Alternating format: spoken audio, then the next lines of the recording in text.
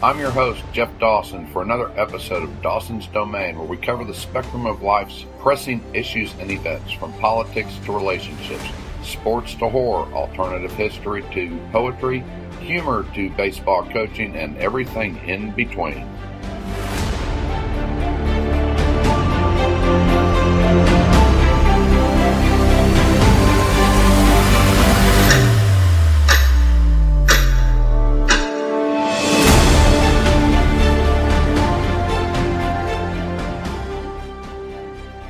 Good afternoon. This is Jeff Dawson from Dallas, Texas, for another episode of Dawson's Domain.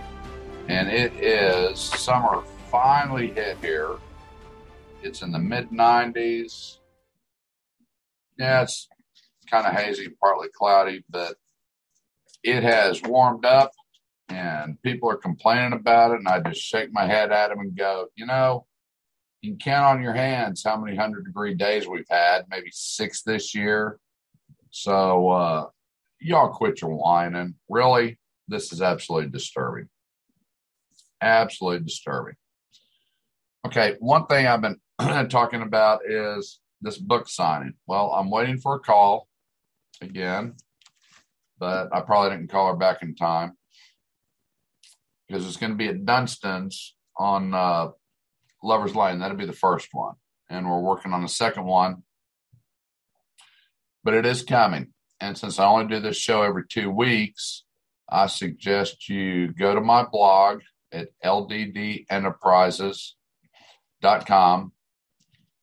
And I will put the updates there when I finally get the go-ahead on when we're going to do this. And that I am looking forward to. Speaking of Dunstan's, I can't list everybody that was there last night because it was packed. This was the Harry Hines and Regal Row location because we celebrated the 56th wedding anniversary of Jerry and Patty Berry. And it was a grand time. Sadly, not all of their family could be there. But I think if they would have all shown up, would have been putting people on the roofs. The room they had reserved, it was sizable, but it wouldn't have held everybody. But they still had a great turnout.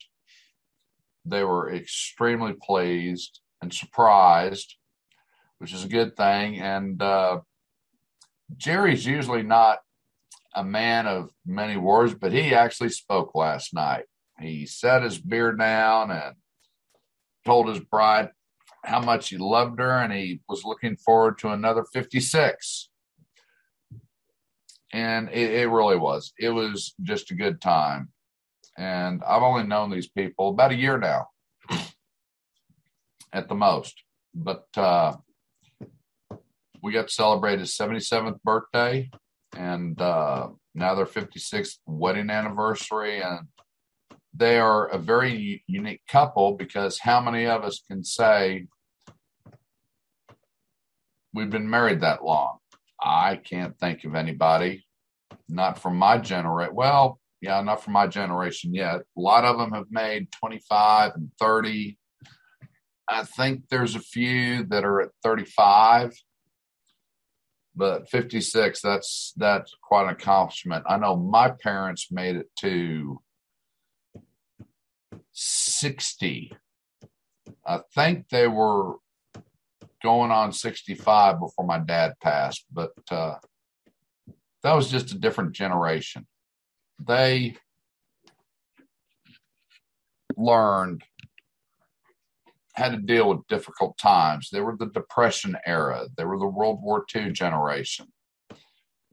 And they understood that not everything's going to be smooth. You're going to have rough patches, which they've had plenty, which you'll hear some of them when I read this deal that I wrote up for them. But they were just really good people. Now, if you want to call in and you have something you want to add, the number is 888-627-6008. or 323-744-4831. And to listen to this on iHeart, the phone number is 631-359-9353. Dawsons is a great place to go. In fact, one guy at the hotel where I live was bad-mouthing it, and I just told him, why don't you just shut the hell up? You're stoned all the time anyway. What would you know? And he's kind of looked at me like, okay. And I said, yeah, some things are best not said. So just don't, why are you talking? That is one of my favorite lines to people is, why are you talking? You really have nothing to add. So some of you have heard this that were there last night, and some of you haven't. So I'm going to share what I wrote for Jerry and Patty. And it really didn't take me that long, maybe, 30 minutes yesterday afternoon. It's like, let's try and commemorate this and let them know how they touch other people. And to me, that's what writing is about. And many have told me that after they've listened to me talk and then they read one of my stories, they all say the same thing. You write exactly the way you talk. And to me, I take that as a great compliment, because that means they can relate to it. It's not some obscure person that I don't know who these people are. But I have read plenty of books through the years, no telling how many, couple of thousand probably. But I never really got a connection per se and who that author is. Now, there have been a few, probably a couple of dozen, that were personal memoirs that you could relate to that person. If you met them, you would probably recognize them. But then there's been other ones I've read where it's like, I still don't know who you are. And if you talk to me, it's like, well, why do you speak different than the way you write? But then each of us has our own style. So this is what I wrote for Jerry and Patty Berry. I remember the first time I saw them. Wasn't ready to meet them yet. Some people you need to feel out before engaging, and that's what I did. It wasn't difficult to know which side of the political aisle they leaned to or the station they watched. Yeah, it was Fox. I couldn't help but ask why. Patty gave me that, you a liberal look. Yeah, you know it, and that triggered a spirited debate, to say the least. But it didn't sway them from having me and my accomplices engage with them each Friday. And then one day, unbeknownst to me, they invited us to the adult table. That was over 6 or 7 months ago, and in that short amount of time, I've learned what true love is. They epitomize and practice it every day. 56 years is a long time for those of us who will never know the joy of such a long-lasting love. It is through the stories they freely share that allowed me to see a glimpse of their life, the good and the bad. I'm sure there were times Patty might have wondered what she'd gotten herself into, even when the local sheriff warned her about Jerry. She wouldn't be denied. That was her man. They didn't have 2 nickels to rub together when they said I do, but that didn't matter. They knew when they gave their vows, it would be through thick and thin. The day their stereo was repossessed was one such moment. For the time when Patty slugged her boss in the balls for popping her strap one too many times and got fired. They weren't deterred. Nor when Patty drove to Parkland to see how Jerry was doing after one too many. It didn't weaken their relationship, it strengthened it. The day I knew I was accepted, despite my weakling badgering of her, of which I must say is so much fun, was when Patty shared her father's book, her sister Maureen meticulously put together of their father's Freedom Honor flight to Washington, D.C. That was a true honor, and I was turned on to the book Sacrificial Lambs that provided a bird's eye view of what their father endured during his time of service in World War II. To Jerry and Patty, while our time together has been short, it has also been a lifetime. Thank you for allowing me a glimpse into your lives and the beautiful family you have built. One last thing. Make sure your drink tonight is at arm's length. Don't think Jerry wants you sticking to him all night long. Maybe just a few minutes. And they really liked that. And I really enjoyed doing it. But, I mentioned this book, Sacrificial Lambs. Her father was on a destroyer around Okinawa. And the book Sacrificial Lambs is exactly that. And I did a review on this many, many months ago. Those guys were in the line of fire, and they were out there to be bait for the Japanese kamikaze planes. And that's what they did. And that book, that's what her father served on. And the name of his ship escapes me right this minute, but it was the Langley, I think. No, that was the aircraft carrier. But what those guys did was just amazing. What you're there for. You've got a bullseye on you. But that's what you're there for. You are to shoot down as many of those planes as you can and have as many of them attack you as they can before they can get to the main fleet that is supplying all those troops that are fighting on Okinawa. That's a fabulous book. And looking at the book that they put together for their dad when he went there, that was just, you don't get to see that very much. That alone was like, you want to share a family heirloom with a basic stranger. They knew me, but there are just some books that you don't loan out, which I've learned through the years. If you loan it out, you better make sure you got a magnet on them to get them back, because for whatever reason, people just don't want to return things that you loaned them. And then when you do ask them for it, they've always got some lame excuse. But what a great story. And so Patty and Jerry, congratulations on 56 years. May there be many, many more to come. And as long as I'm invited, I will continue to harass and badger, because that's what keeps the mood light. It was a great time. Okay, now the other book I want to review, I read this probably 8 or 9 years ago. The author is Sean Sweeney. It's called Royal Switch. For whatever reason, I keep calling it Double Switch, because that's pretty much what it's like. But this was when Kindle books were first coming to fruition. We were able to download them digitally. We were getting samples from authors. It had to have been 10 years ago.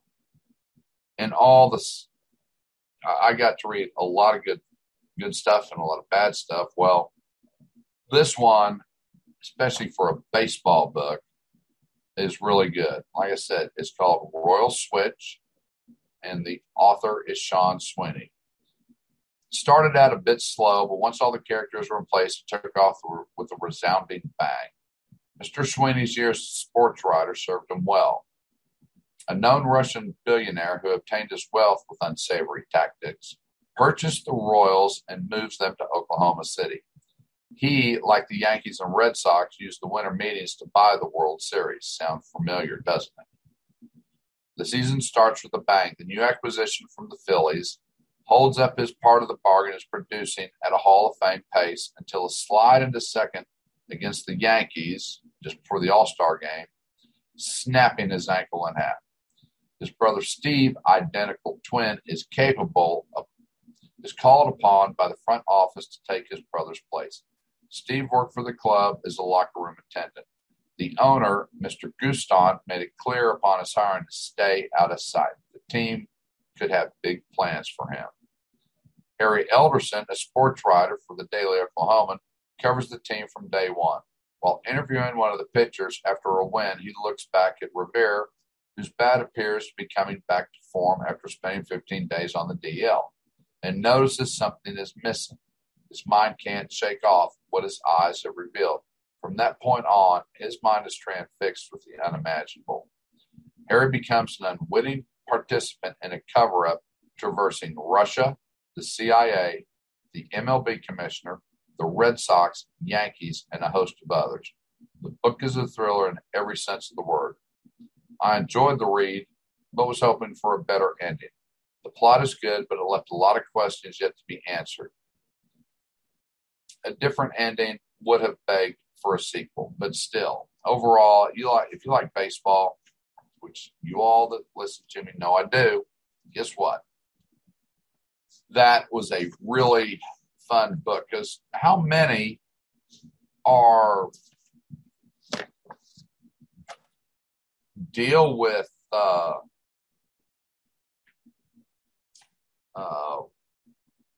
worldwide intrigue, and that's what made this one so cool. There just is one. I mean, The Natural was on the other night, and we know what's going on in that movie. Robert Redford he gets shot. This girl commits suicide. His career is put on hold, and then he comes back. He's also still got a bullet in his gut from that unfortunate evening. But as far as something that's really fascinating and fun to watch, fun to read, yeah, Royal Switch, you'll enjoy it. It's on Kindle. You can go to Amazon, just like you can go to Amazon and find all of my books under Jeff Dawson.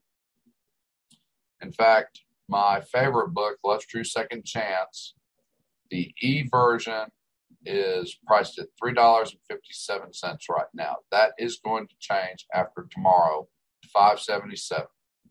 I've been running a sale now for about 3 weeks. So that is a great story. If you like true love stories, it deals with me reuniting with my high school sweetheart after 30 years, knowing that she has breast cancer, but I'm not swayed by that.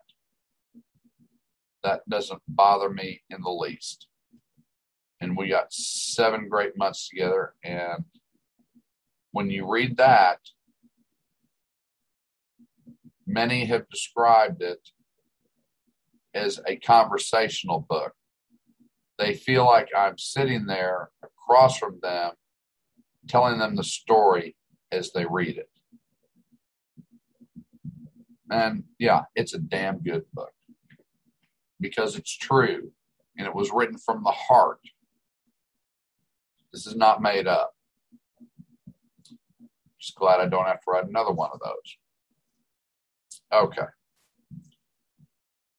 Oh, what do we got here? Yeah, let's just stay with the baseball for a minute. We know the Ranger season was over in July. That was a given. It took the ownership a lot longer to realize that it was done, and they quit screwing around trying to figure out what's happening, and they failed. Until the last 3 weeks, I've actually woken up that I guess we better play all the guys that are in the minor league system. Gee, this is what they did last year, only they did it the last month, which they learned nothing. Or maybe, hopefully, they're going to learn something this year, and it looks like they just might. Now, who they bring back is anybody's guess. It's anybody's guess who they're going to bring back. But on the pitching side, I follow the Rangers podcast. That's Ben Deiters on Facebook. And he's pretty damn good.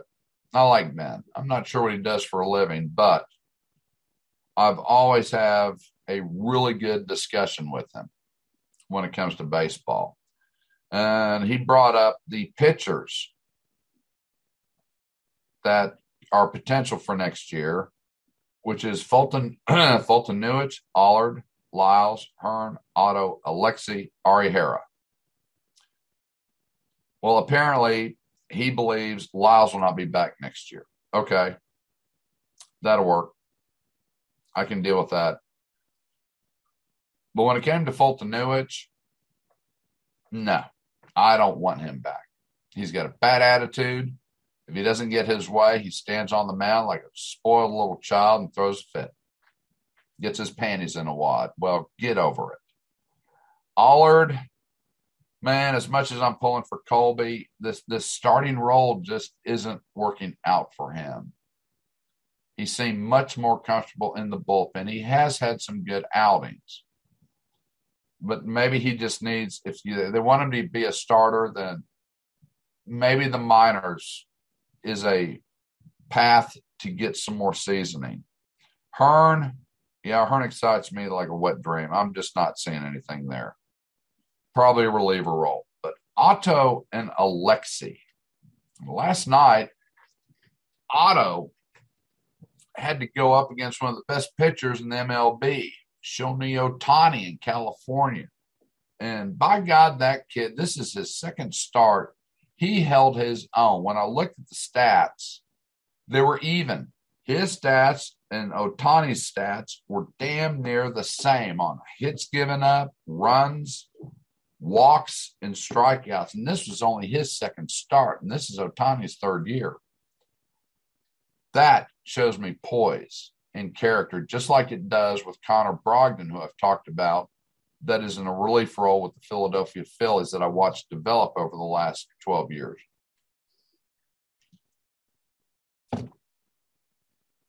I see a lot of potential with Otto, and listening to him talk, very humble, very grounded, and loves to play the game. Arihara, well, he just came back from the injured list. He's been out for about 3 months. It's hard to say where he's going to fit because he wasn't lighting it up before he was injured. So that's going to be a question mark. But it does mean there's hope. I don't know how much because we don't know what they're going to do in the winter. And Lord knows what trades they're going to try and do. But, one, you need to start signing who you think is going to be your team to at least 3 to 5 year contracts. If you do 2022, like you've done 21 and 20 and 19, and just keep giving out 1 year contracts, no one is going to have any confidence that they're going to be around the next year. And that a team doesn't make. You've got to show them some confidence, and that means minimum 3 year contracts. Don't be bringing in 3 or 4 veterans again with 1 year deal. If you're going to build a team, John Daniels, pull your head out and build it and start signing people. You can only flip the coin so many times before people just get frustrated. And the players get frustrated and the morale drops. Okay? It's really that easy. Now, this is September, and this is baseball month. And, man, do we have some races going on right now. Now, the Rays, the White Sox, and Astros, right off the bat, looks like they're in the driver's seat and everyone's chasing them. Well, it's the people chasing them, the Yanks, the Red Sox, the A's, and the Mariners. They are really struggling. Right now, if the season ended, Boston and New York are the wild card teams. But with 27 games left, it's hard to say who's going to stay hot, who's going to stump their toe, and who's going to be staying home watching the playoffs. Obviously, the Rangers will, as will my Detroit Tigers. But, at least Detroit's in third place in their division, 13.5 back or so. But they were respectable this year. So I see something being built in Detroit. I just can't say that about Texas right now. On the National League side, that's going to be wild. You got the Brewers, who are the only team that you can say they got the Central Division. The other two divisions, the Dodgers and the Giants are really going to be racing to the finish line. This is really heating up. I wish the Padres could have hung on and been competitive, but damn, they fell off. And then the Braves, the Phillies, and the Mets in the East. That's anyone's call. It's there for the taking. Who's going to step up? Of course, I will pull for the Phillies because Connor Brogdon, who I have spoke highly of this whole season. But it's going to be exciting. And those last 2 weeks, if you got multiple TVs and you are a baseball fan, I'm sure you're going to have them all on, because when TBS and TNT come on board, along with, it just irks me to say it, ESPN, and maybe even ABC, that's all it's going to be. It's going to be a baseball bonanza. And which is great, because my buddy across the hall, Wes Ford, he's a big Yankees fan. So there's a lot of bantering going on between me wanting the Yankees to lose and him just saying your Rangers suck. Well, I understand that, but hey, it's fun to get into debates and talk about the teams, what's going on, and who's going to melt down. It's just fun pushing buttons every once in a while. And with these races as tight as they are, there will be a lot of buttons. I just keep hoping the Rangers are going to be a spoiler, and I'm really pulling for the Orioles. Oh, they almost tripped up the Yanks last night, but it didn't happen. They hung in there. Hell, they won 11 innings. It's 4-3. So maybe Baltimore can regroup and win 2. I mean, they need to win something. They are so bad. Not as bad as the Diamondbacks, but when you look at it,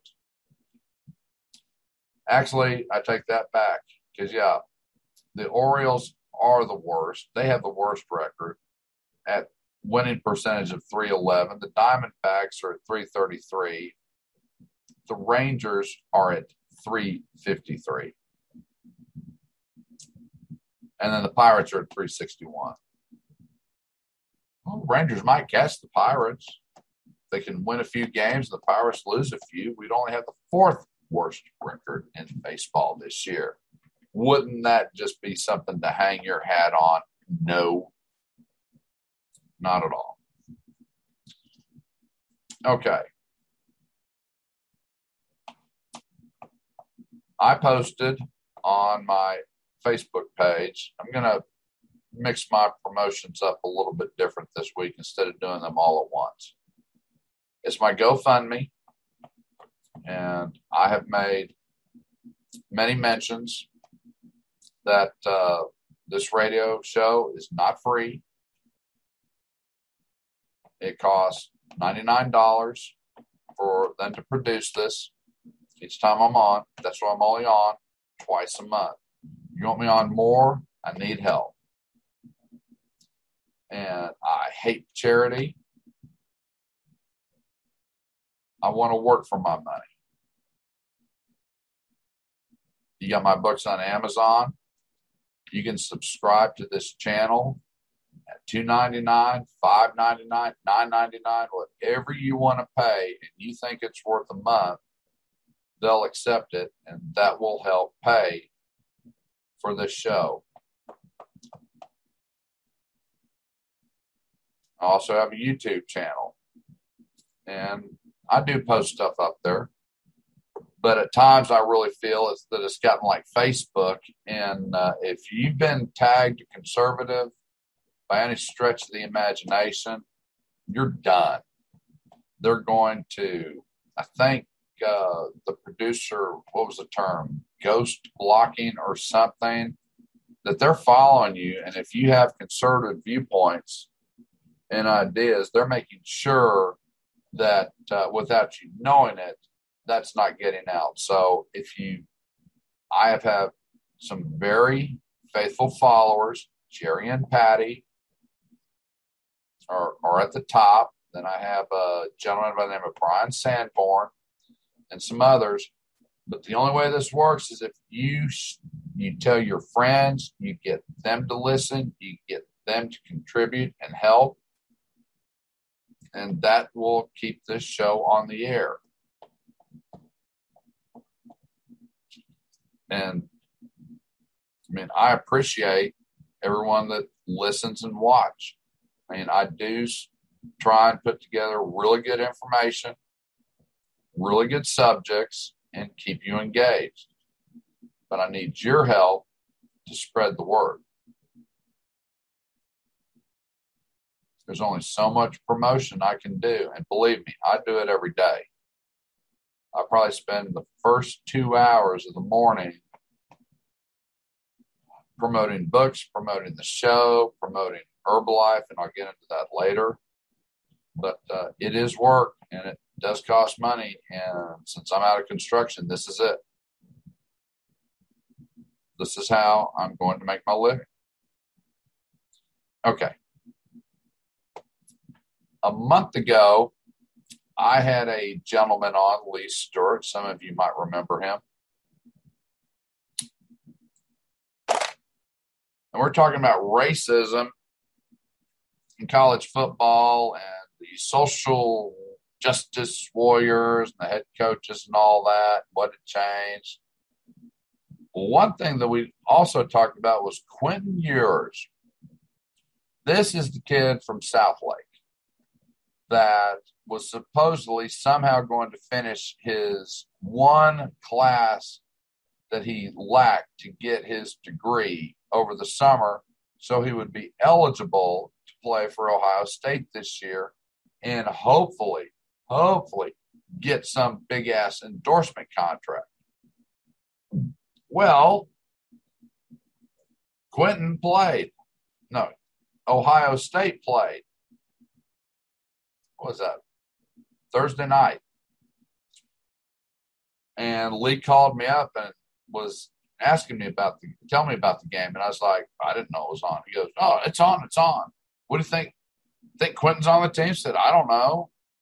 I really don't care, but why don't you check the depth chart? Well, he didn't call me back, so I pulled it up. Now, when Quentin was supposedly going to Ohio State, there were already 6 quarterbacks on their roster. He would make number 7. Well, I guess he thought lightning was going to strike because when I went to Ohio State's depth chart, guess whose name wasn't on there? Quentin Ewers. Interesting. Well, if that's the case, then he's not getting a contract. He's not getting an endorsement this year. Which begs the next question, what about next year? What if he's not the starter next year? What if he's not on the depth chart? Will he stay with Ohio State? Or is he going to try and transfer to a school that he can be the limelight and get the endorsement deal he's so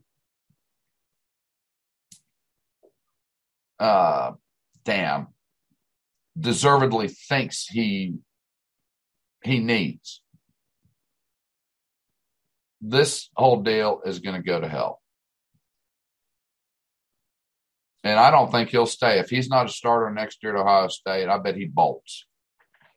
Trying to find a team that will make him a starter so he can try and get some recognition, get ESPN to get his name out there and get some type of endorsement deal. This is not good. And in 10 years, I think it's going to be a disaster. I think college sports is just it will still be there, but it's not going to be what I've known. And you think it's a money machine now, Well, I don't think we've seen anything, but the money will destroy it in the end. There's going to be more court cases. There's going to be money laundering. Kids are going to be, administrators are going to be paid to get a kid to pass. So much for no pass, no play. That's all going to go out the window. Administrators are going to get paid to pass a kid. They're going to falsify transcripts.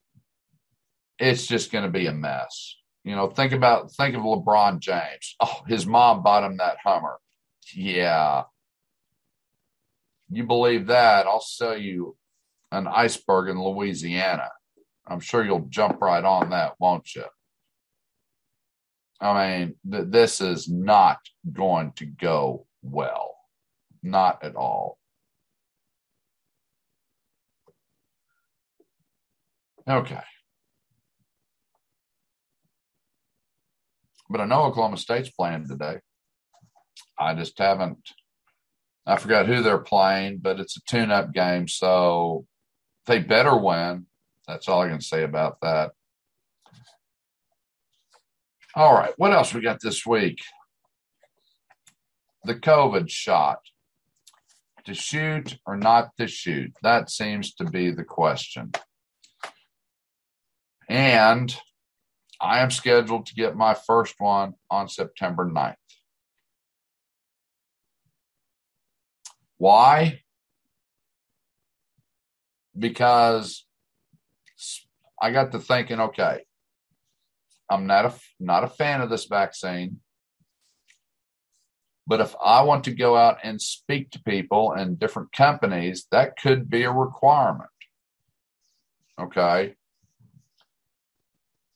And I believe there's enough data out there now that I don't give a damn what the people on the news say.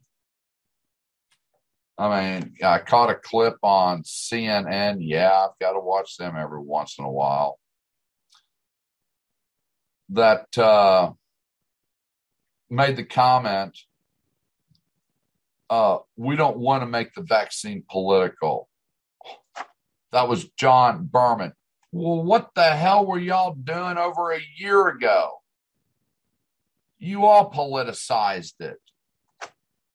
You turned this into a fiasco. And I had this debate with, yes, I have a liberal friend. And we dated years ago, back in 2000. I mean, I'm not going to change her mind, but in our discussions, she goes, have you gotten the shot? And I said, no. And I could just say, well, why not? Because Tucker Carlson said so. And it's like, what type of shit is that coming out of your mouth? No, it's not because of what anyone said. Did you get yours because of what CNN said? And she kind of fluffed up. And well, I said, I don't want to hear it. The news is not going to tell me what the hell to do, okay? It's really that damn simple. I'm sorry you can't understand that. But, anti-vaxxer, and I had to tell her, we're the same age. We've got the scars. We had all those shots, but our parents didn't. And I had to remind her of that. When they came up with the polio vaccine, do you think all these parents ran in line to get a shot that had the polio virus in it? Hell no. Absolutely not. You're going to do what? No, you're nuts. But what they figured out was, okay, people want their kids to go to school. We're going to make the shots mandatory. If you want your kids to go to school, you have to get these vaccines, okay? That's it. There was a battle, but it wasn't as fierce and vile as what's going on right now. Parents said, okay, we want our kids in school. And they didn't think anything about it. I remember standing in line when we got the MMR shot with a gun. there was probably 200 of us because we were told, okay, be at this auditorium at this day, at this time, and get your shot. And it was just bam, bam, bam, bam, bam. I don't know of anyone that had a reaction to any of the vaccine shots that we got. In fact, my grandchildren, they got vaccine cards. Have you had your shots? My kids, have you had your shots? But this one became so politicized. And I guess the funniest part was, I guess the first shot started being administered in December. And this is what politics did to it. She said, I wouldn't take it if it was Trump. And I'm like, it was developed under him in the CDC, and it just became this really stupid argument of, well, who's in charge of the CDC now? Well, what does that mean? Does that mean that when Biden got a new one or they appointed a new head of the CDC that they changed all the formulation? That's just so stupid. It made my head spin. But her hatred for Trump was just off the wall. And we discussed other issues, but the shot was like, he's the one that put warp speed into action. And I saw a story, I don't know if it was 3 or 4 months ago. Oh, they were already working on it years ago. Anything not to give Trump credit. It just appalls me. And I've said it many times. And this is something that I have argued with my conservative friends. You know, I'm not drinking a cup of coffee with Donald Trump unless I know he's paying for it. He's from New York. He's the developer, and that's just the way it is. Whether he's a liberal or a conservative, I've dealt with developers in the Dallas area, and they're all the same. I'll get whatever I can. If it doesn't cost me, I'm in there. People didn't understand that concept, but for her to try and accuse me of you haven't gotten the shot because of what the media has said is absolute bullshit. It's a choice. I hope I don't have a reaction, and that is one of the main reasons I have held off due to a reaction I had from a flu shot, and it might sound ludicrous, but it is what it is. 45 years ago, I got the flu, and I was laid out for 2 weeks. It was horrible. I was limp as a noodle. I had no energy. I was throwing up all the time. And that was the last year I got a flu shot, and I was 14. So I remember the next year, my dad came in and said, well, let's go get our butts stuck. And it's like, pass. What do you mean pass? And I said, pass. I'm not going through that again this year, Dad. I can't miss 2 weeks of school. I'm not that good of a student to begin with. And you want me to do what? No. And I held off, and I haven't had one since. I've had the flu a couple of times through the years, but I was able to get plenty of stuff over the counter to kill it, or at least make it to where I could function and still do whatever job I was doing based on who I was employed by. But there you have it. But yeah, I am scheduled to get my first one on the 9th because I want to. And maybe if the media and the politicians and the dumbasses and the morons would just shut the hell up, people might actually do some research into it, see what's out there, see if it's right for them and their family, and then make an educated decision. Talk to their medical professional and go from there instead of relying on getting their information from Facebook or Twitter or Instagram or whatever other social dumbass media outlet that you're relying on factual information, because it ain't the facts. It's opinions, of which I write a lot of articles, and they are my opinion on certain topics, especially when it comes to history, but I will back it up with facts. When I see some of these memes and stuff, I just shake my head and go, are you serious? Where did you come up with this crap? And there for a while, when people would post some ludicrous claims, I'd fire right back and say, you want to try again? In fact, I saw one, a video was sent to me, how all the farmers in Nebraska were churning their fields, just destroying their crops, and the government was paying it. I was just like, oh, hell no. And it was a quality source of information. It was a TikTok video. So that's got to be true, don't you? Uh-huh.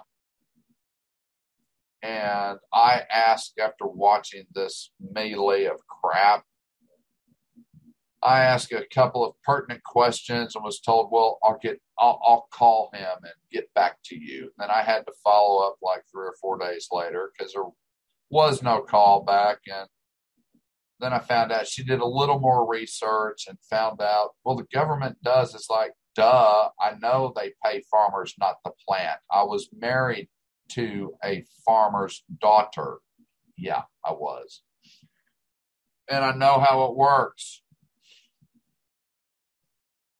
They are paid based on what's in the storehouses.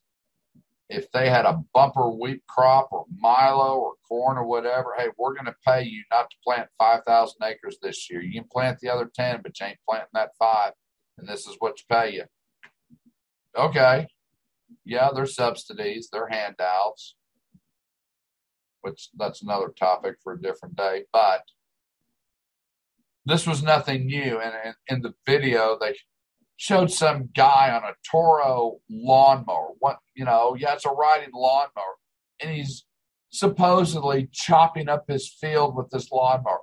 I said, are you shitting me? Really?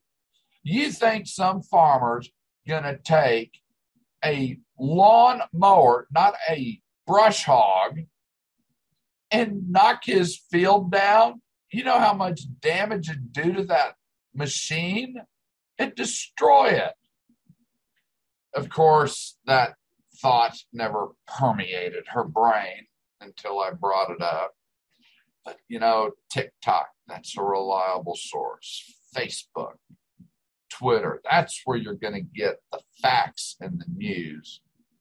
And you will run across an individual such as myself that actually will do some research before posting some bullshit. Doesn't mean it won't be bullshit, but at least it has been well-researched bullshit. How's that? Well-researched bullshit. In fact, that here comes the Patty Berry syndrome. In what I read, I mentioned about this drink falling into her lap because when I first came in that Friday night, she called me an asshole. And it's like, well, that's the way to be greeted. Yes. And how are you this evening? And she told me later, she goes, did I say you were a non-functioning one? And I said, no, you have never said that. She goes, good, then take it as a compliment. Okay, I got you. Well, after I read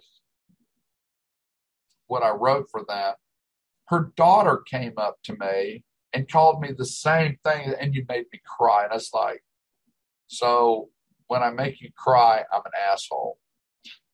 All right, I'll take that as the very compliment. I like that.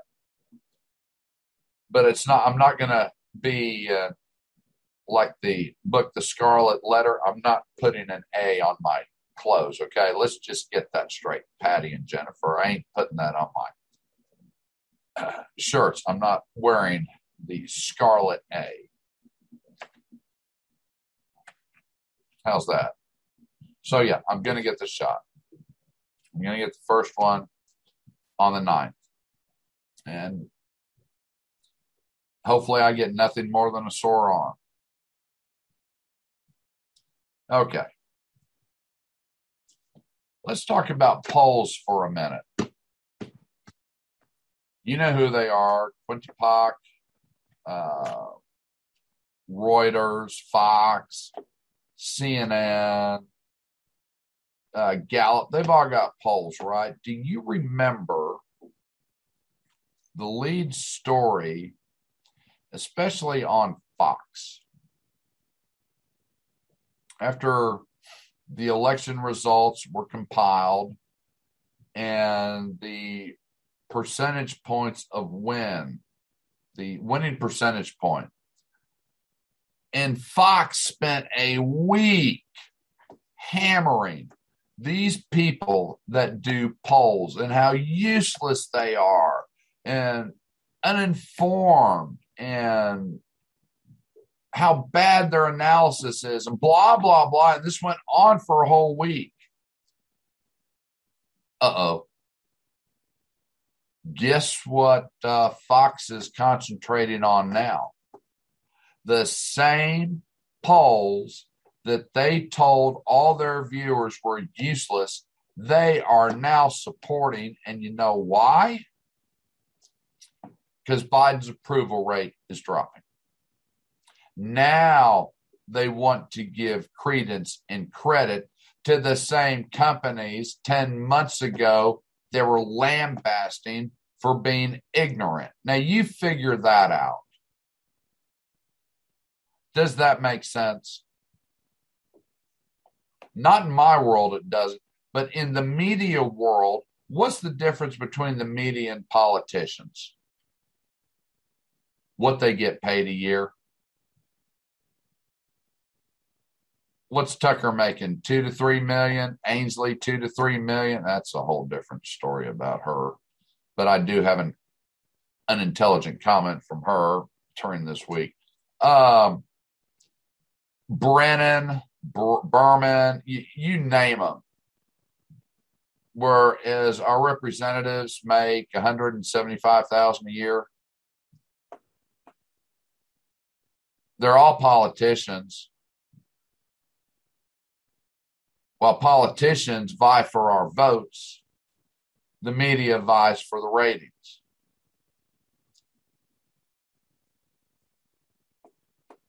They're all bastards.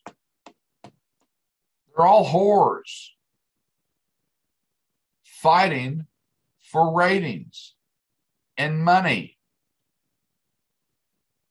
viewers, power.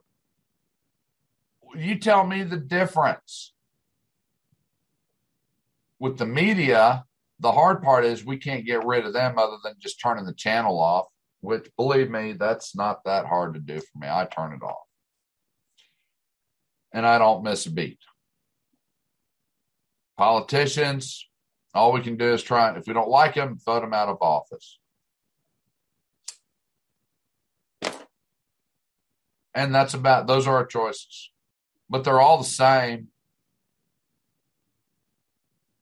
Look at the suits they all wear. How do you, and I say the same thing about the sports announcers. How do I relate with somebody who's wearing a $6,000 suit and $1,000 shoes? I see the same thing, especially Sean Hannity. He makes sure that he's got the most expensive suit on. And I haven't listened to Hannity in years. And I haven't missed anything in years.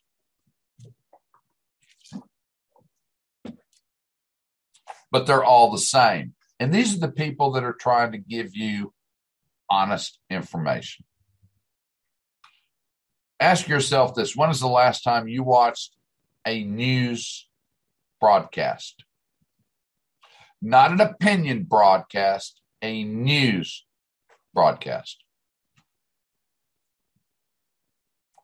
Now that I would be interested to get comments on. And that's something else. When you watch these shows, put some comments in. Tell me what you think about it. Let me know if it's worth going on with this. Because I get to see on the number, when I download it, it shows how many viewed it. And the viewership has been like a roller coaster. It goes up, it goes down, it goes up, it goes down. But it's just like a book. If you've read one of my books, post a review. It's not that hard to do. If you liked it, say this was a great book. Great story, good characters. If you didn't like it, say the author needs to go back to elementary school and learn how to write.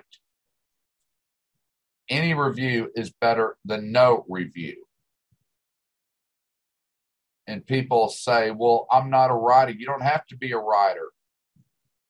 Did you like the book or not? Yeah, I really did. You really took me to that time in your life or that character in the book. That's your review. That's it. That's all you got to do. You don't have to write this long, drawn out deal. It's, did you see a movie you liked did you see this movie last night? Just take a title, or like Band of Brothers. Do you like the show Band of Brothers? Oh yeah, I think that is really well done and all that. That's your review. That's it. That's all it takes. That's a review. I liked it. It was great. That's a review. It's not that hard to do.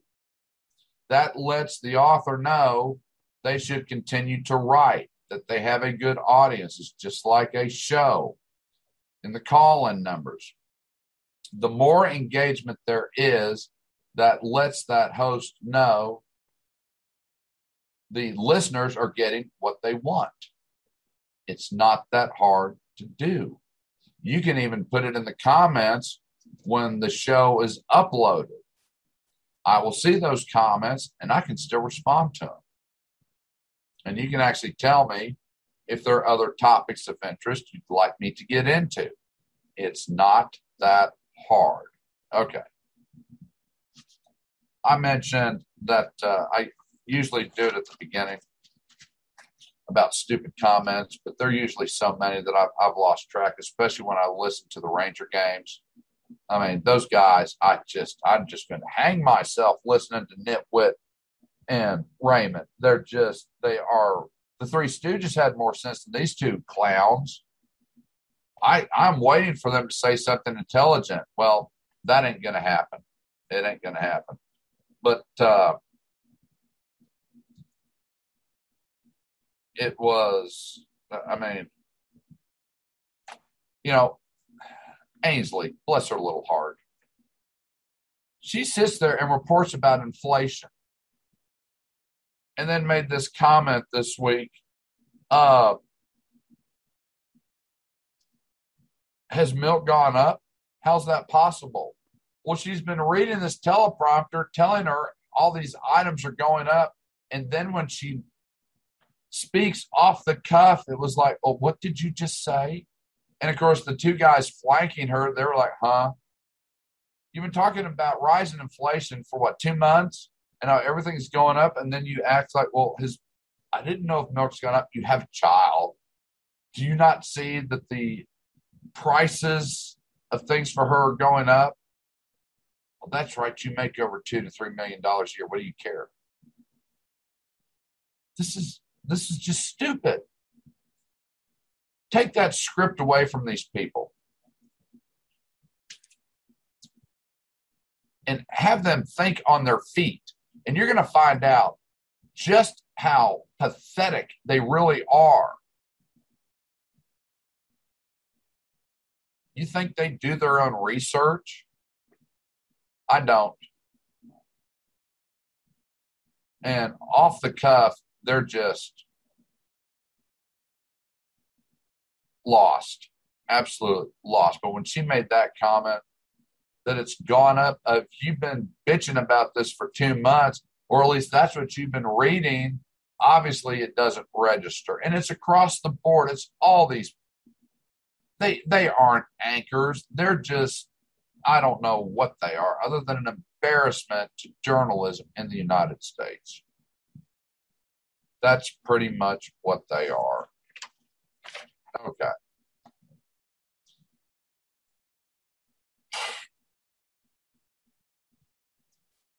The last thing I'm going to get into, I'm not going to do it yet, is Afghanistan, which that is the topic of the day. And I will say this. I wrote a 4-page article on it. It's on my Facebook. And it's also on my blog on the website LDDJ Enterprises.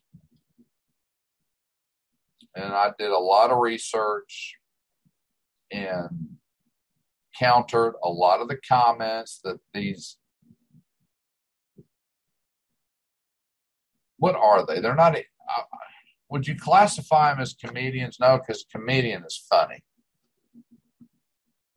I don't know what I would classify these people in the media as. I mean, Ringling and Brothers is gone, so they can't be clowns. Hucksters, that might be an appropriate term. Hucksters, or what did they call the guys that were in front of the creep shows and stuff? Wasn't callers, they had another term for it. But that's really what they are. They're just hucksters. And they're trying to sell you their wares. You know something? I ain't buying. I have to watch it occasionally just to hear the stupidity coming out of their mouths. But I ain't buying what they're selling. Because you can't get a refund. And if I can't get a refund, why would I want it? Because I'm sure not getting a 30-day money-back guarantee that we're telling you the truth, the whole truth, and nothing but the truth.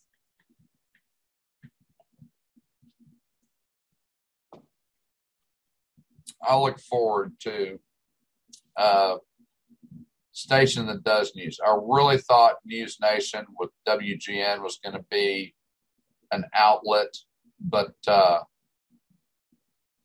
hell, they've been in existence for a year now, and they have changed their format 3 times. Looks like they're going to change it again. Banfield needs to go. She's just that sore titty that you couldn't stand in college. Like, would you please shut the hell up? Being perky and pretty is not presenting the news. And then when she talks, it's like Laura Ingraham, who still reminds me of Willie Nelson when she talks. But that's beside the point. I do not want to rant and rave on that anymore. What I do want to talk about real quick is those of you on my face that follow me on Facebook know that I've gotten back on Herbalife. And that is, it's a 41-year-old company. They've had plenty of rises and falls. If you go to Wikipedia and look them up, you're like, oh, good Lord.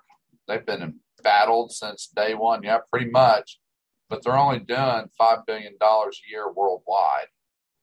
And I know the last time I did this 7 years ago, I dropped a ton of weight. And I got to the point where I looked down one day and I couldn't see my toes again. Of course, they've been in the shade for so long that I think I've actually had some small saplings coming out of my toenails.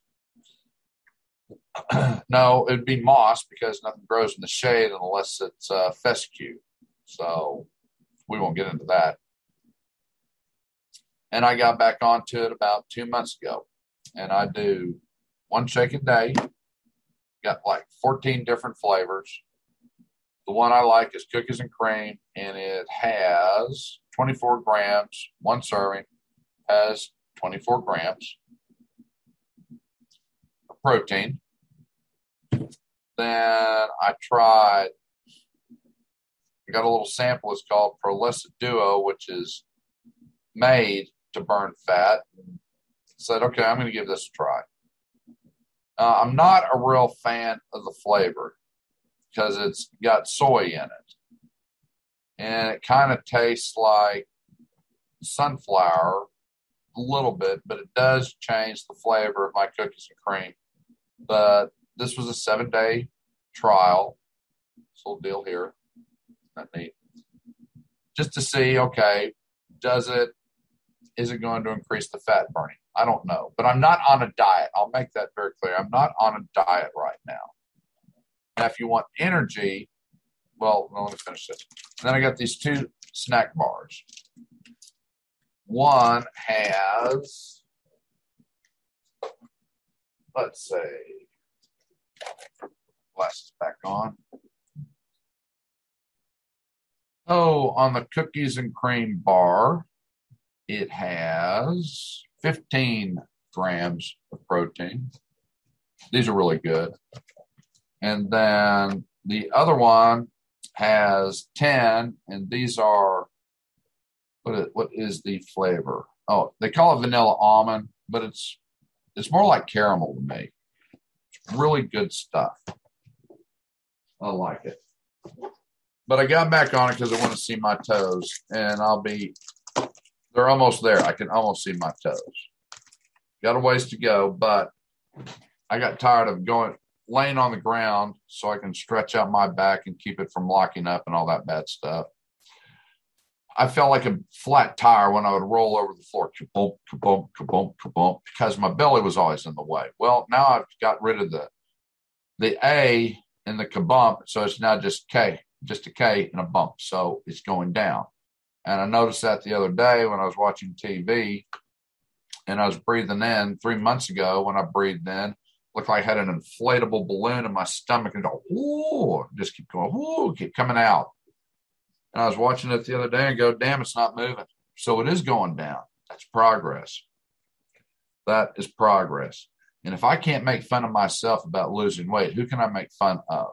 But I'm not on a diet. I'll tell you that right now. Yeah, I know. I am trying to change my lifestyle. So it's a shake a day.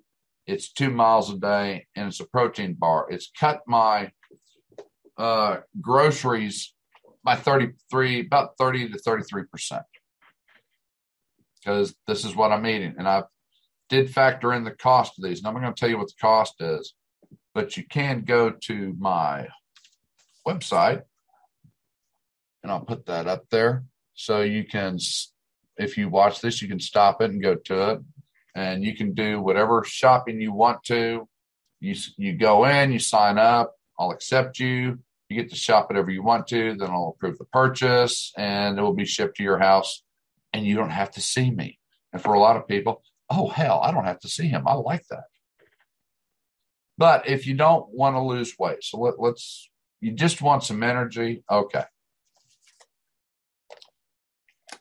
Got a deal called Total Control. This is really cool. This is caffeine. That's the main ingredient of it. One serving is 82 milligrams of caffeine. Okay? That's pretty intense. But you don't have to there's 3 in a packet. And if you read the directions, it says take 3 a day. You don't need 3 a day. And this is one thing that I did with Patty, is apparently she was looking like a Mexican jumping bean at night because she couldn't go to sleep because she was taking 3 a day. She's cut back to 1 a day, but she's also cut back a quarter of her coffee consumption.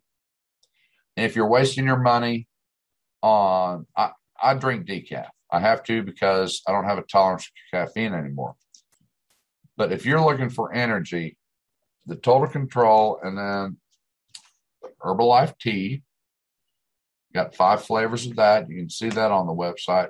And then you've got this little liftoff deal. And that comes in fruit punch, orange, pomegranate, and lemon lime.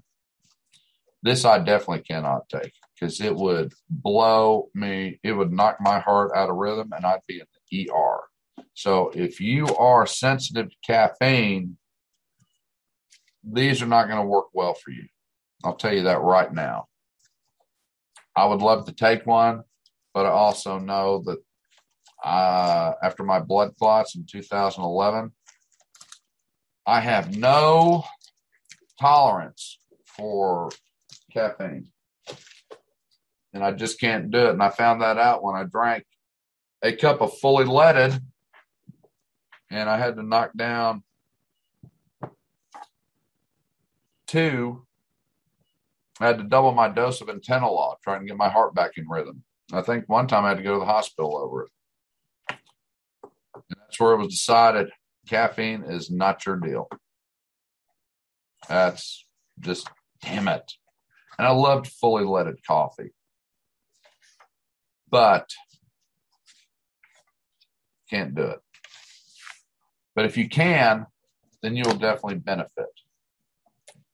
Now, if you got any questions, I'll give you the phone number again, 888-627-6008 or 323-744-4831. You can call in and ask me anything you want to. Okay, Afghanistan. I'm not going to completely get into that. Like I said, I wrote an article, and you can read it on my blog or on my Facebook. But some of the high points is people say this has never happened before. Now, that's kind of true. It hasn't. People have, one gal and many have said, well, it's just like Vietnam. Yeah, kind of, sort of, but not really.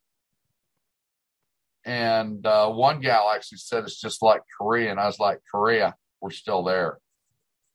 Are you just stupid or ignorant? We're still in Korea. Okay. In Vietnam, Nixon said he'd win it or get us out. When he realized it was unwinnable, he got us out. NVA spent the next 2 years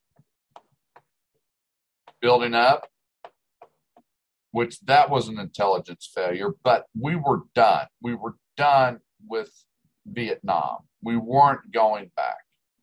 We had trained them. They were holding the line. Will you say it was an intelligence failure on the United States? You could, but we weren't sending troops back in. Now, we still had a lot of people in Saigon that were sympathetic and hoped to hell the NVA, the North Vietnamese government, would abide by the treaty, which they had no intentions of abiding by the treaty. They waited and waited. When they knew they had built up their armored divisions, their motorized infantry, and could strike the South in a lightning strike, they did. And in 2 months, Vietnam fell. That's simple. All we could do, and it's not like the military collapse. They did not collapse. The South Vietnamese army really fought hard. Yeah, some of them got surrounded and surrendered, but overall they held their ground. They were just outmanned. They were outnumbered. They weren't ready for this assault, and they didn't have us to provide air assault, air defense. That could have turned the tide, but we had turned it all over to them. And we left over billions of dollars of equipment, but we knew what it was being used for. So, yes, we had to, 2 years later, we had the evacuations from the embassy as everybody fled because North Vietnam didn't agree to they didn't abide by the treaty. The only thing that they abided by was, my God, if we can get the Americans out of here and get their Air Force out of here, we can actually regroup and rebuild. But as long as they control the skies, we are screwed. And they were, and they knew it. But with us gone and everything turned over to the South Vietnamese army, they weren't worried.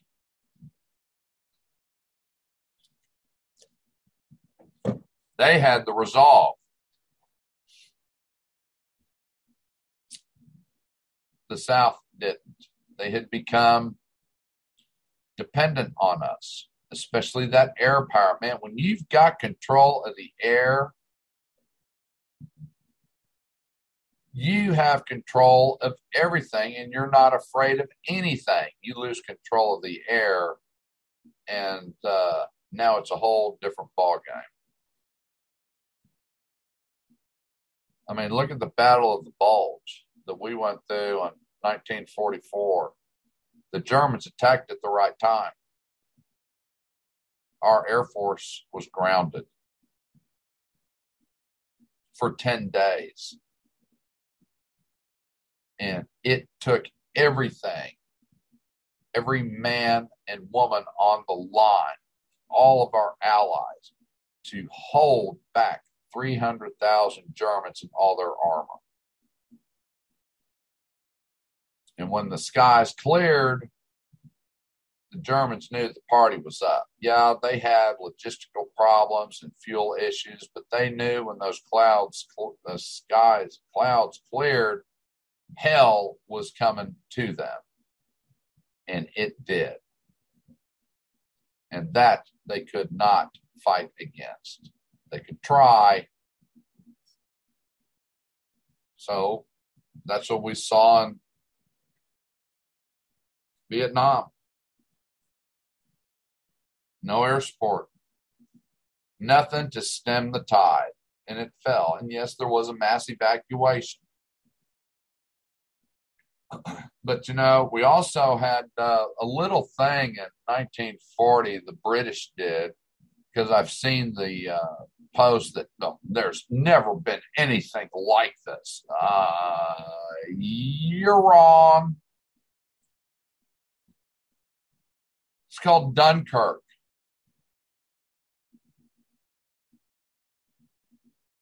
France and Britain didn't think Germany was dumb enough to attack them. Yeah, they took Poland. Let's see. They took the Rhineland. They took Czechoslovakia. They took Poland. They took Denmark. They took Holland. They won't hit us. Oops. And the entire Allied Expeditionary Force gets trapped at Dunkirk. Yeah, it's only 450,000 men. 150 of them are French. In 8 days, they got evacuated. We pulled out 172,000. Those people were under fire the whole time, so don't tell me it never happened. And then we had a little thing in 1948. It was called the Berlin Airlift. I did an article on that, on how many flights it took to keep West Berlin alive. So don't tell me it's never happened before. It has. What hasn't happened before is an utter, complete failure of the generals. Now, I will say this. One of my friends, Bears, who I will have him on one day, came in and said, do you see how much of Afghanistan is falling? It's like, those are the outer countries. That's like the Central Highlands of Vietnam. No one really controls that. I mean, he was in the Russian army when it was the USSR. Fascinating stories he has to tell. I said, Russia didn't control the mountainous regions. They controlled the cities, just like we did.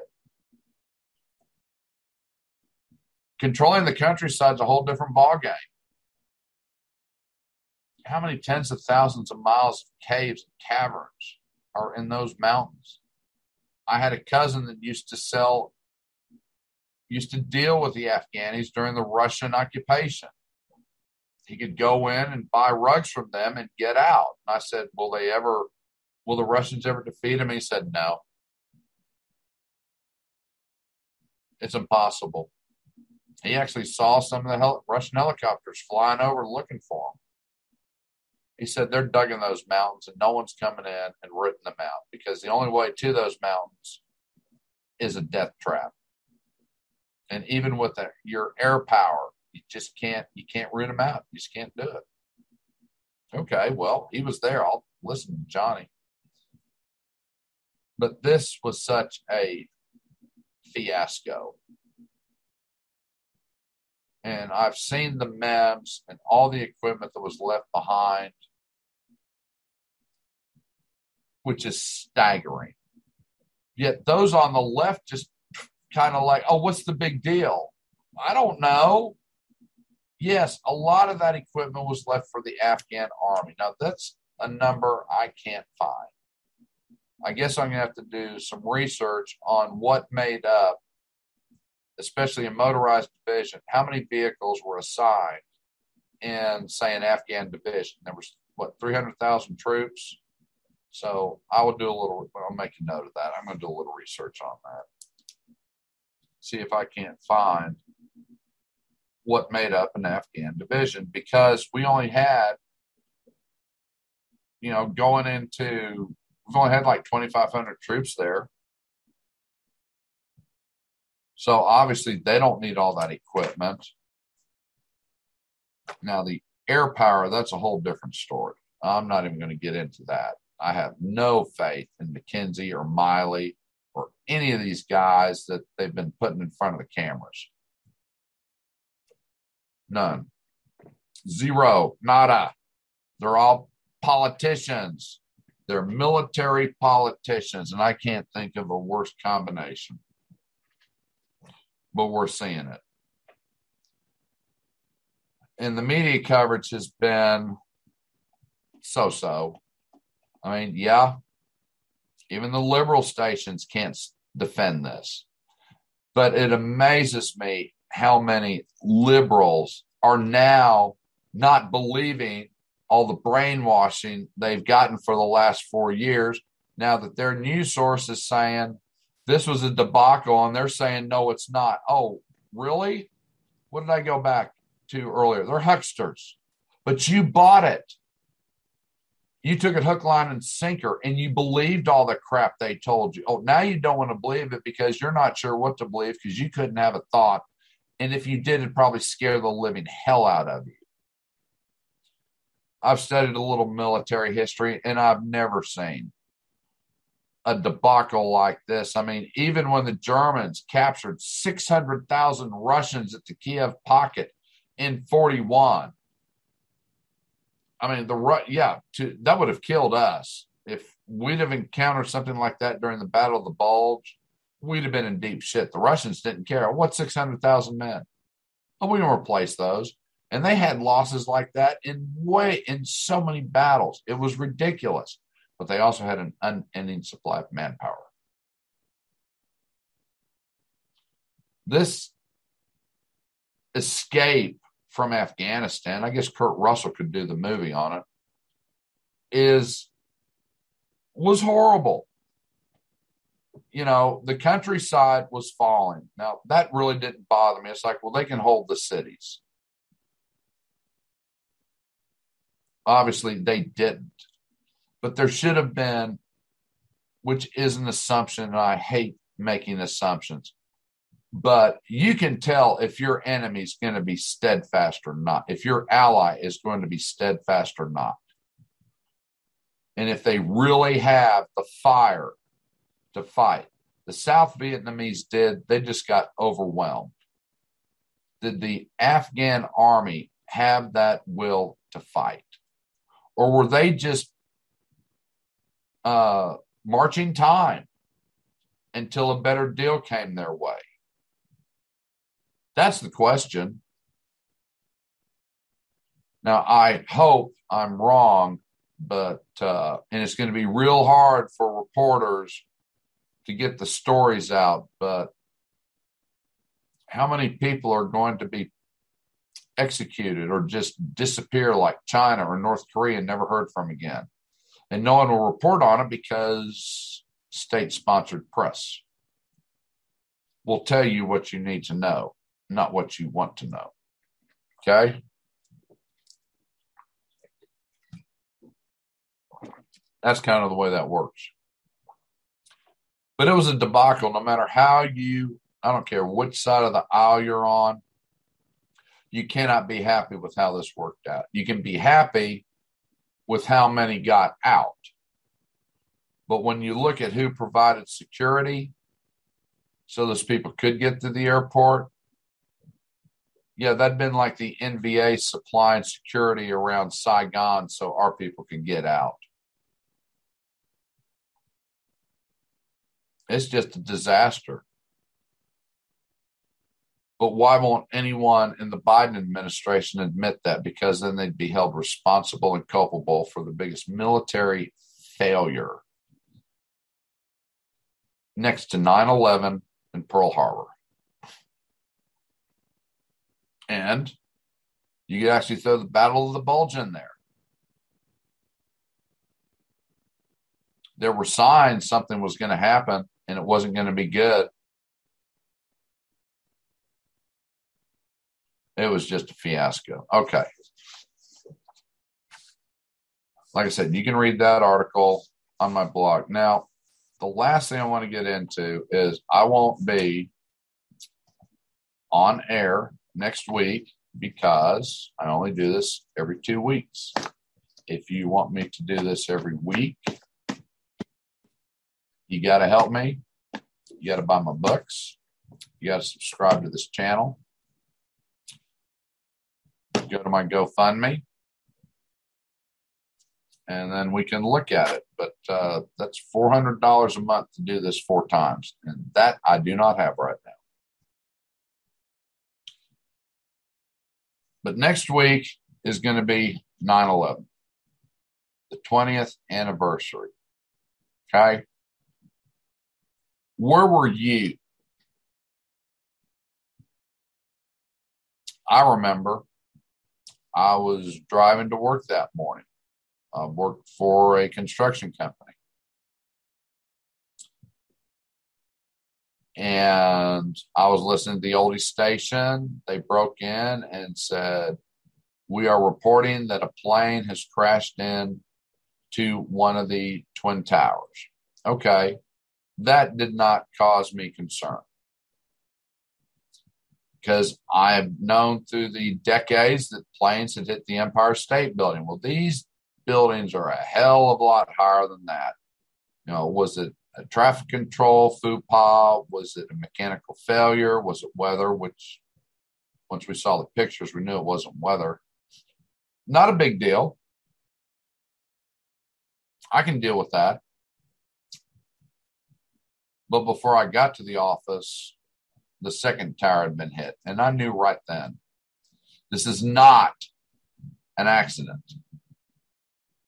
1 is an accident. 2 is an attack. And then we would find out that it was a planned attack as the Pentagon was hit and the passengers took over to the United flight over Shanksville and forced it to crash in the ground. But what is the one thing that really came out was American patriotism and pride. You could not drive down a subdivision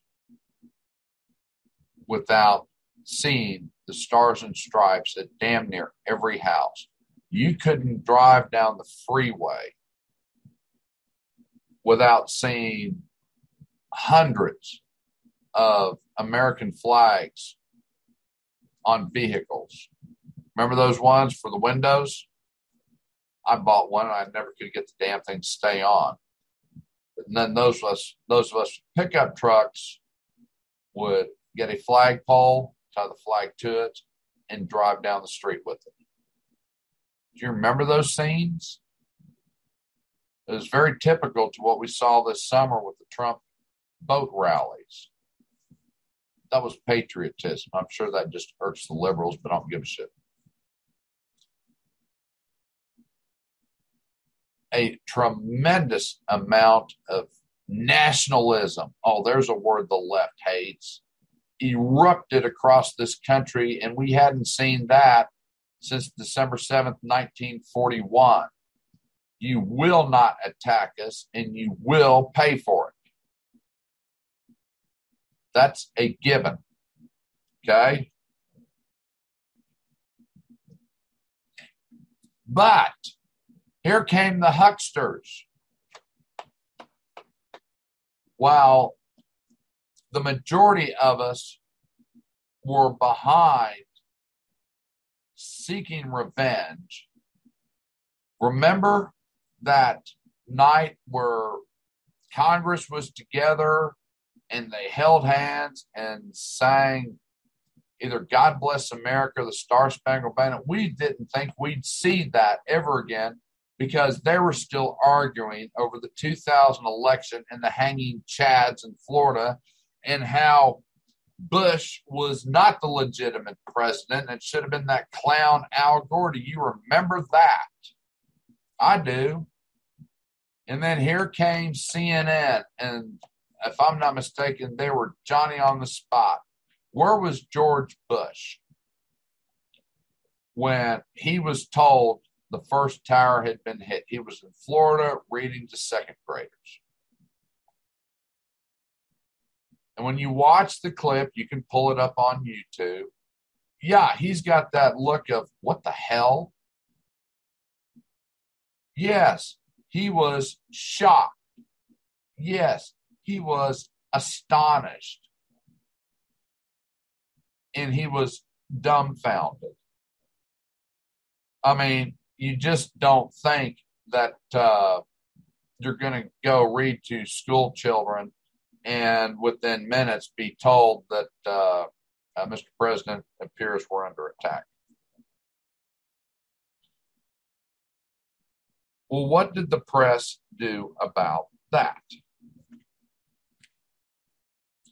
They started ridiculing Junior.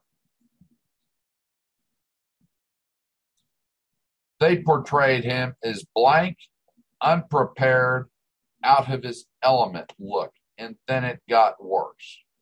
They talked about how Junior went into hiding. Folks, there are military protocols on that you don't want the whole government together. They need, in acts of war, they have to be split up so the government continues to function, and they're going to go to secret locations that you don't need to know about. And who's to say that Al-Qaeda had not put terrorists in the D.C. area with shoulder-mounted stingers? They've only got a range of 5 miles. Imagine if they would have brought down Air Force One. How many virgins would that person have gotten? Oh, more than you can shake a stick at. Well, what triggered this is, oh, yeah, I was watching, as I mentioned, CNN earlier, that, one of their anchors is going to have this big show next Sunday or whatever it is, and they're going to interview those children that were in second grade. Do you remember what you were doing in second grade? I remember third grade. Second grade, I don't have a clue. I know this much, I was in Delaware, and we took naps in the afternoon, but I don't remember my teachers. I don't remember any of that stuff. So now they're going to have this in-depth interview with these people, and like, well, what were you thinking, and what was going through your mind? I'm 7 years old. I don't know. Or 8. I don't have a clue what's going through my mind. I'm trying to figure out, what did my mom pack me for lunch today? But when I watch that little clip, it's like, oh, God, they're going to make this all about themselves. And look what story we broke. And, of course, Berman and Collins were just, I just can't wait to see that. I think that's just going to be great. You know, I see the same crap with Fox, where it's like, well, I'm going to do my radio. Oh, yeah, we can't wait to listen, and we can't wait to tune in. What a bunch of bullshit. Just like all the books that they kick out. Oh, I can't wait to read it. Have you read it yet? No. Well, you said you couldn't wait. Well, they're just there to be hucksters and push one of their host books. What a bunch of crap. And yeah, I saw that Tucker's got a new one out, the 30-year slide or whatever. No, I'm not buying it. Not buying any of them. Not happening. I don't support these people because they don't support the United States. They don't support the Constitution. They support themselves. They're hucksters. That's it. So, yeah, they went after Junior, if you don't remember it, and just ridiculed him. And then they blamed him for our military being unprepared. You never heard those dumbasses call out Clinton. Remember when he said, and to this day, people say, well, he balanced the budget one year. He balanced the budget and the deficit was still going up, you dumbasses. Did you not see that too? It went up because he cut the funding to the military. And when Bush came in, he'd only been in office, 9 months when we're attacked? 2001, inaugurated in 2001, attacked in September. Do the math. He's got to figure out the damage the last administration have done. So here came the stories. Our Humvees aren't armored. They're not supposed to be the reconnaissance vehicles. They're made for speed. Find the enemy, get the hell out, report back, and we're going to bring hell upon them. That's what a Humvee was designed for. Not an armored fighting vehicle, just like the Greyhound vehicles of World War II. Get in, get out. Find them, and come back and tell us, and we'll bring in the heavy guns. Oh, yeah, I remember the Humvee stories, and they were long. And then there was the body armor, and it was inferior, and it was in short supply. Well, Clinton cut the budget.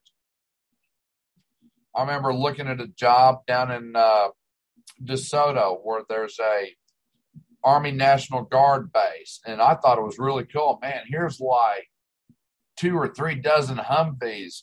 And I was asking the sergeant working there, what do you think about this? And he goes, they're all a bunch of crap.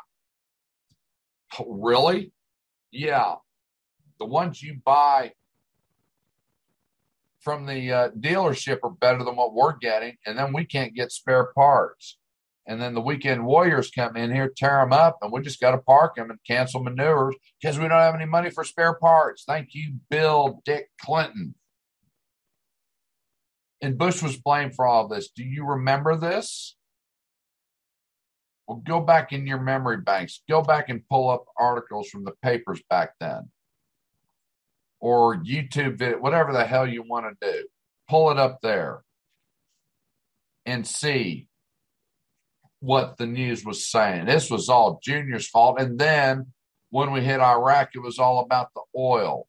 Oh, Jesus, we got our oil from Kuwait. That's why we kicked his ass out. That's why Senior kicked his ass out. Of course, Trump makes us energy independent, and Biden screws that up with the stroke of a pen and then tells OPEC to produce more because we got to buy more. What type of shit is that, and how the hell can you support that dumb ass? And that was a debate, part of the debate I had with the gal I mentioned earlier that I dated. It's like she just goofawed when Trump said America number one. Well, duh. Every other country wants to take care of themselves first before they deal with others. But when I talked to her, it was like listening to CNN. It was appalling. Good Lord. All right. I don't want to get off on that again. But yeah, Bush was blamed for all this. It was all his fault. It was just, Jesus Christ. Now, I will say he could have killed bin Laden, but he relied on the Pakistan government. They didn't follow through. And then Obama had to kill him. Well, then why didn't we get out after Obama, after the mission was completed? The mission was kill bin Laden. He's dead. Now we can start drawing down. And if you look it up, when they had the debates going into the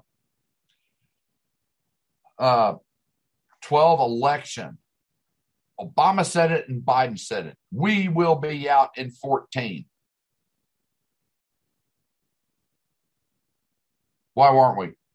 Why were we still there when Trump was in office? I posted the one on Biden saying it when he was debating that pussy John Paul Ryan. He'd have been a pathetic vice president, but that's all Romney could get. Was it? No, McCain.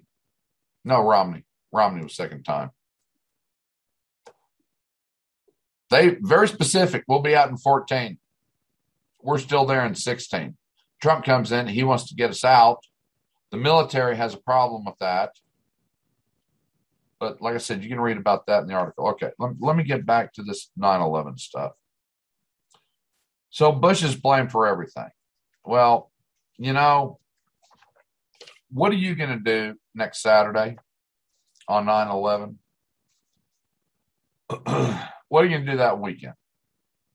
Well, I know what I'm going to do. And I'm going to do what we did back in 2001. I'm going to have the same mindset as 2001. There is a veterans cemetery about 5 miles south of here. I've been there a couple of times because friends lost family members that had served. And I'm going to go there and have a moment of silence and honor those who gave their lives, whether it was during battle or old age or illness, but it's a veterans cemetery. That's it. And pay my respects. Because I won't be able to go to Tulsa. That's where my dad is, but he was a veteran of World War II. And my mom, she served, but as a civilian, she worked at a government agency that cataloged captured enemy weapons. And I think she was in DC or Philadelphia when she had that job. But that wasn't something she talked about very much. But I will pay my respects. And if I had a house, I would be flying my flag. But all my flags are in storage in Tulsa. And I will call my son-in-law and my niece's husband and thank them because both of them served in Afghanistan or Iraq. They were involved in those conflicts. They did multiple tours over there and thank them. And damn, I forgot the name of Patty's nephew that was there last night, but he had just retired from 30 years with the Marine Corps, and I thanked him for his service. And that's what I'm going to do on 9/11. I'm not going to sit in front of the TV. I'm not going to give these, quote, anchors. Well, no, we'll just call them what they are. And that's the term I'll use from now on, hucksters. I'm not going to give those hucksters any ratings whatsoever. They don't deserve it. Except those that actually served, which Fox has 2 of them, I believe. But I'm not going to sit there and watch their shows and have them pat each other on the back because you aren't honoring those that have served and paid the ultimate price for our country. Because there's so much more to it than the flags and the banners and the parades and the cookouts. And I am going to read this little excerpt from the article that I worked up. Those of us who remember and stayed the course know of the sacrifice our men and women in uniform gave. But we don't know their personal sacrifice. For 20 long years, they went and fought in a foreign land. They fought for the freedoms and liberties we all take too much for granted. We can't share the burden of lost comrades, broken bodies, and mental anguish.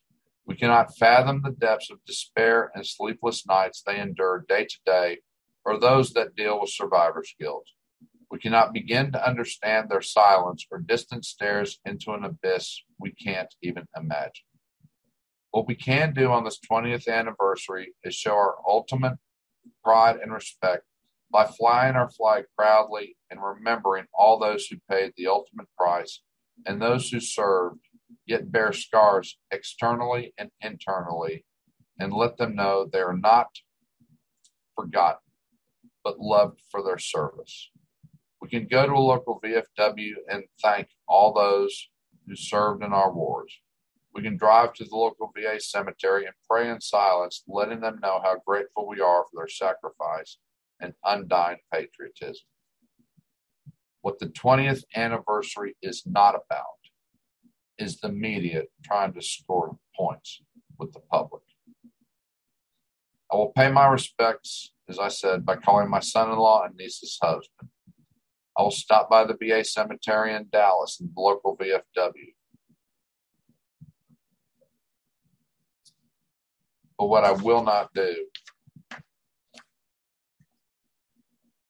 is give the media ratings, because they don't deserve it. They haven't earned it. They didn't fight for it. They didn't sacrifice for it. They have producers who write their crap that they spout off, and people will suck up like a sponge because they don't have a thought between their ears.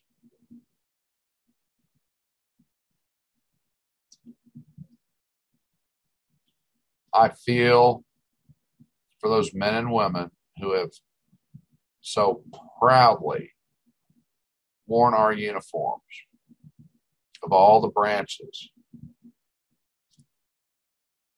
and served so that we can enjoy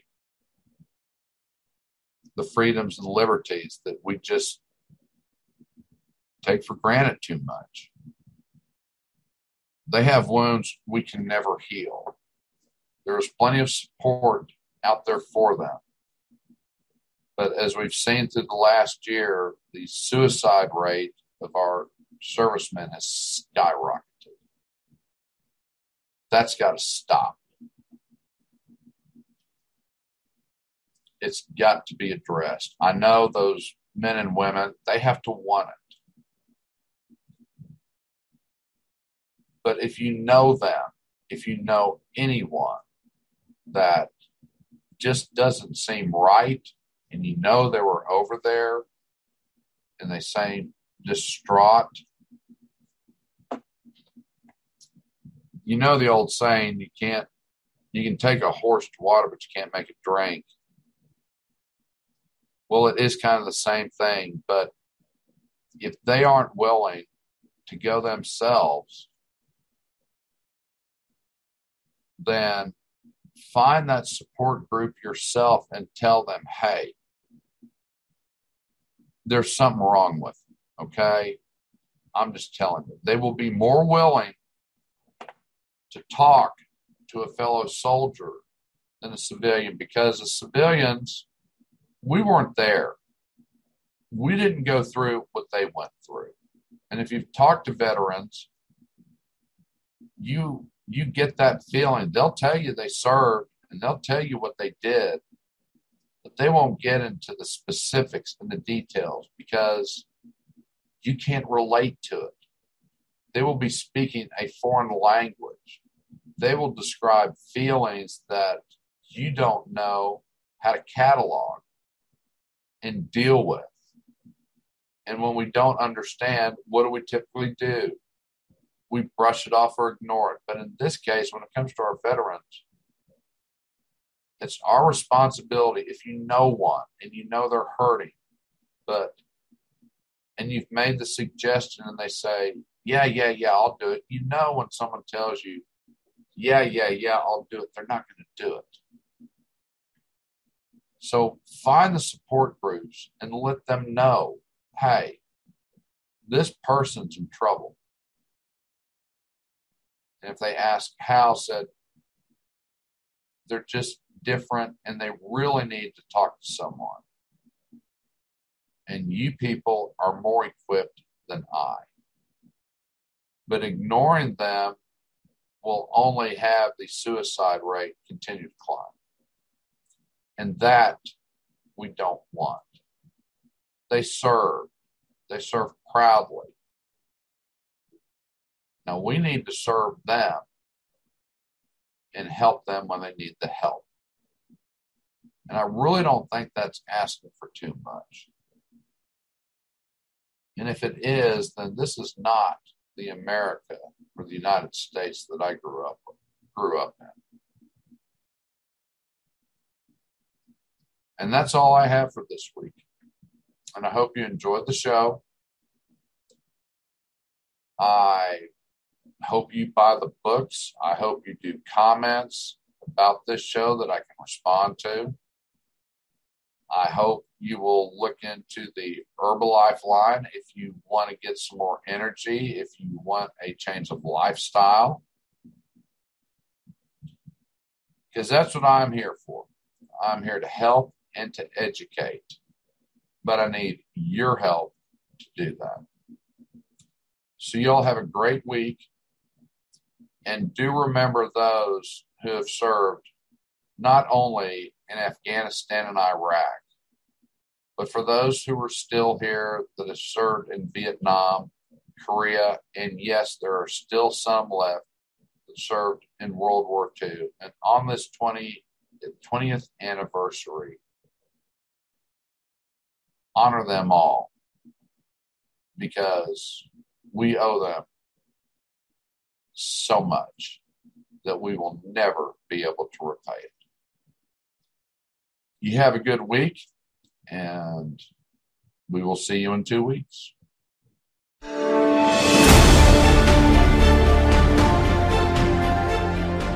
I hope you enjoyed our time together. I know I did. Without you wonderful listeners, this show would not be possible. If you want to know more about me and how my brain works, that's a scary thought, check out my books at Jeff Dawson on Amazon.com, websites LDDJ Enterprises and JeffDawsonAuthor.site for upcoming releases and teaser excerpts from past and present publications. You can also contact me at Facebook, LDDJ Enterprises Publishing, or email LDDJenterprises@gmail.com, or on Twitter at JeffDawson59. Have a great week and look forward to seeing you on the next episode of Dawson's Domain.